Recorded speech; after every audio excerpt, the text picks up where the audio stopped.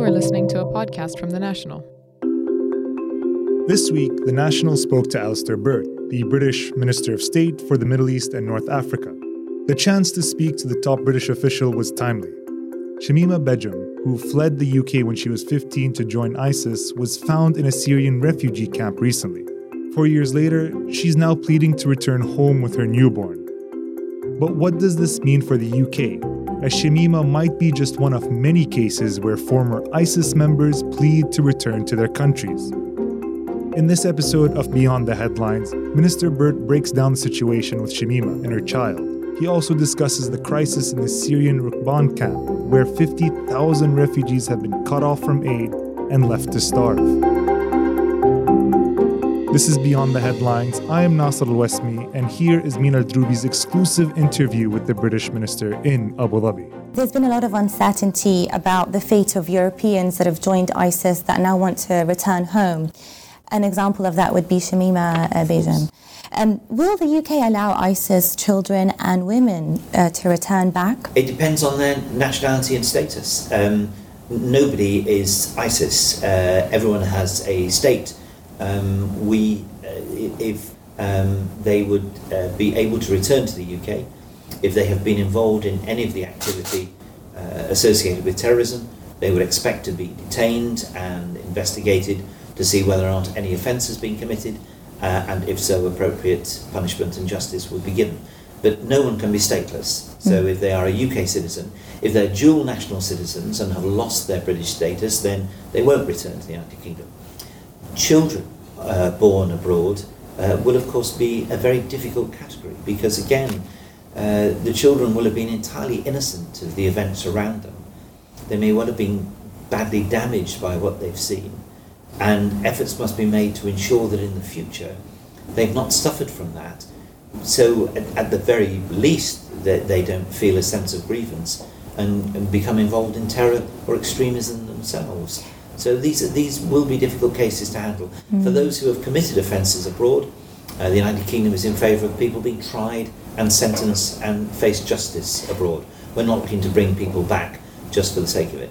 That was my next question. Shemima Begum, she apologised to Britain for joining ISIS, and she said that she's ready to face prison if she's allowed to return.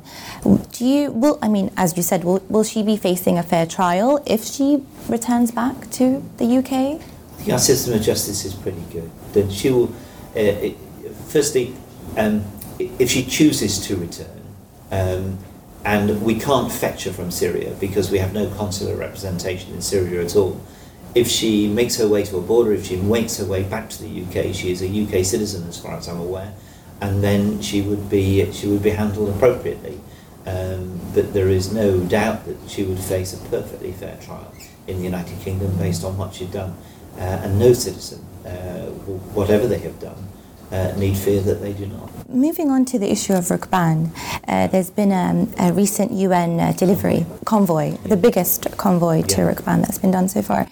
But the UN is saying that this is only going to temporarily help solve the problem, and it's not going to be sort of a long-term solution to help alleviate the suffering of those inside the camp.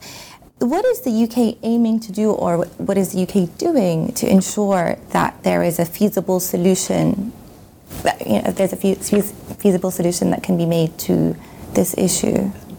Rukban is a very genuine and serious difficulty. I mean, first and foremost, those who are there should have been catered for earlier. We have not seen any reason why a second convoy could not have been delivered much earlier than in fact it was. It's essential that people there are treated reasonably and have a fair opportunity to live. But ultimately, of course, we would want people to be able to return to where they've come from. But people will only do that if they feel safe. This is the issue, and our fears at the moment in southern Syria, those who have returned to places where they've lived, have stories of being detained, being imprisoned again, their youngsters being conscripted, the disappearances. The regime is acting for those who have returned in exactly the same way as it did previously, and people cannot return to those areas and face that sort of regime. So it's essential that the international community, but principally those who have been aiding and supporting the regime, make sure that when people return to home areas, that doesn't happen. If people are safe, then Rukban can be disbanded and people will be able to return safely.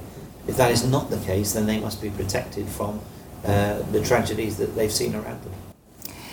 Moving on to Yemen, the UK Parliament has established an all-party parliamentary group on Yemen. How will this group assist Yemenis in attaining peace? In actual fact, the all-party group for Yemen has been established for many years and has been established because one of our prominent MPs, Keith Vaz, was born in Aden and started the all-party group for Yemen some time ago. Our all-party groups manage to raise interest and awareness of a country, and of course we have these friendship groups for many states. I think in relation to Yemen, what it does is it ensures that Parliament keeps focused. The group regularly raise questions about what is happening in Yemen. They question the government about what we are doing to try and aid the prospects of peace and assist the UN process. Of course, question us about our humanitarian efforts and our relationships in the area. I think it's very important to keep public attention focused on Yemen. We, of course, hope that the peace process is begun with the Stockholm Agreement and the hard work of the UN envoy. We hope that bears fruit. It will need all sides to recognise that confidence is very low and work very hard to make sure that the ceasefire and redeployment of troops actually comes about, so gradually the conflict can come to an end and the humanitarian process can intensify, and of course then the politics of Yemen can return to Yemeni people themselves, who must ultimately bring a conclusion to this. The Yemeni government has been made various calls to the international community to put pressure on the Houthis to comply by the Stockholm Agreement. Yes. Has the UK taken any role in this? Our contacts with the Houthi are limited, but we know other parties who are involved with them, and we have indeed taken that case. It is essential that the Houthis absolutely abide by the terms of the agreement, because they, of course, it was their insurgency that led to this issue in the first place, and they must be a major part of the solution as well. The UK is hosting an investment forum for Jordan aimed at drawing foreign funding into a country the minister views as integral to the region. The minister said that Jordan, being home to up to 1 million refugees, is important to the future of the Middle East. When the Prime Minister was in Jordan in 2017, she spoke of this partnership. We see Jordan as one of the keys in the region. Its stability matters, its economy matters. Now, we all know that Jordan has had to bear a very strong sense of responsibility with the number of refugees that have been there, both Palestinian refugees and the Syrian refugees. And we wanted to, as well as making a humanitarian contribution, wanted to do our bit with a long-term partner who's been a great friend of the United Kingdom over the years to showcase where it's going in the future. And that's what the conference is all about. It provides the opportunity for Jordan to demonstrate what it's doing in terms of its path of reform, to look ahead to the sort of investment, public-private partnership opportunities that it will be having, to showcase young people and entrepreneurship, and that's the reason for the conference. As far as global reputation is concerned, global reputation for the United Kingdom will be the same post-Brexit as pre-Brexit. What do you perceive to be Jordan's biggest challenge in growing its economy? Like a number of states in the region, it faces demographic pressures. Its education system has got to mature in order to be able to provide the education that young people need to go into the jobs. Like many other states in the region, there's a lot of employment in the public sector, and the private sector needs to really get going and be part of the future. And then there's the long-term economic reforms based around the fact that if the economy is very heavily dependent on the public sector, you've got to make sure that the money you've got coming in is able to pay what needs going out. So it's a combination of things, but His Majesty the King's very forward-looking at the economy as well as his own state in terms of its politics. All this makes it a good bet for people who want to invest and say, here is a place in the region which is good news, and we want to encourage that. Jordan has taken on a huge toll of a refugee population. What could other nations learn from its decision, and what could they be doing better? Jordan has taken on a significant number of refugees, some 600,000 officially registered, but everyone assumes there's more, there may be up to 1 million. States need to help and support a host nation when it is looking after refugees, and because that's what Jordan has been doing.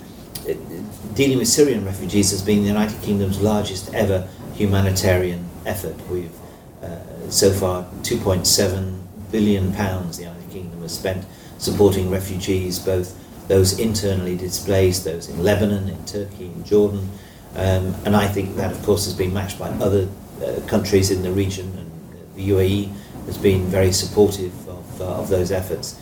So I think what states need to know is how they can support Jordan in these efforts, but then of course it's making sure that Syria in the future is safe for refugees to return to, and that's why the UN process has got to succeed, and there has to be a different form of rule in Syria where people will be safe, not be in a state where the causes of conflict will still be there. I'd like to thank Mina Al-Droubi and Alistair Burt for their time. Follow our coverage on the latest happenings of the region on thenational.ae. You can find this podcast on our website or your favorite podcasting app. I've been your host, Nasser Al-Wesmi. Thanks for listening, and goodbye.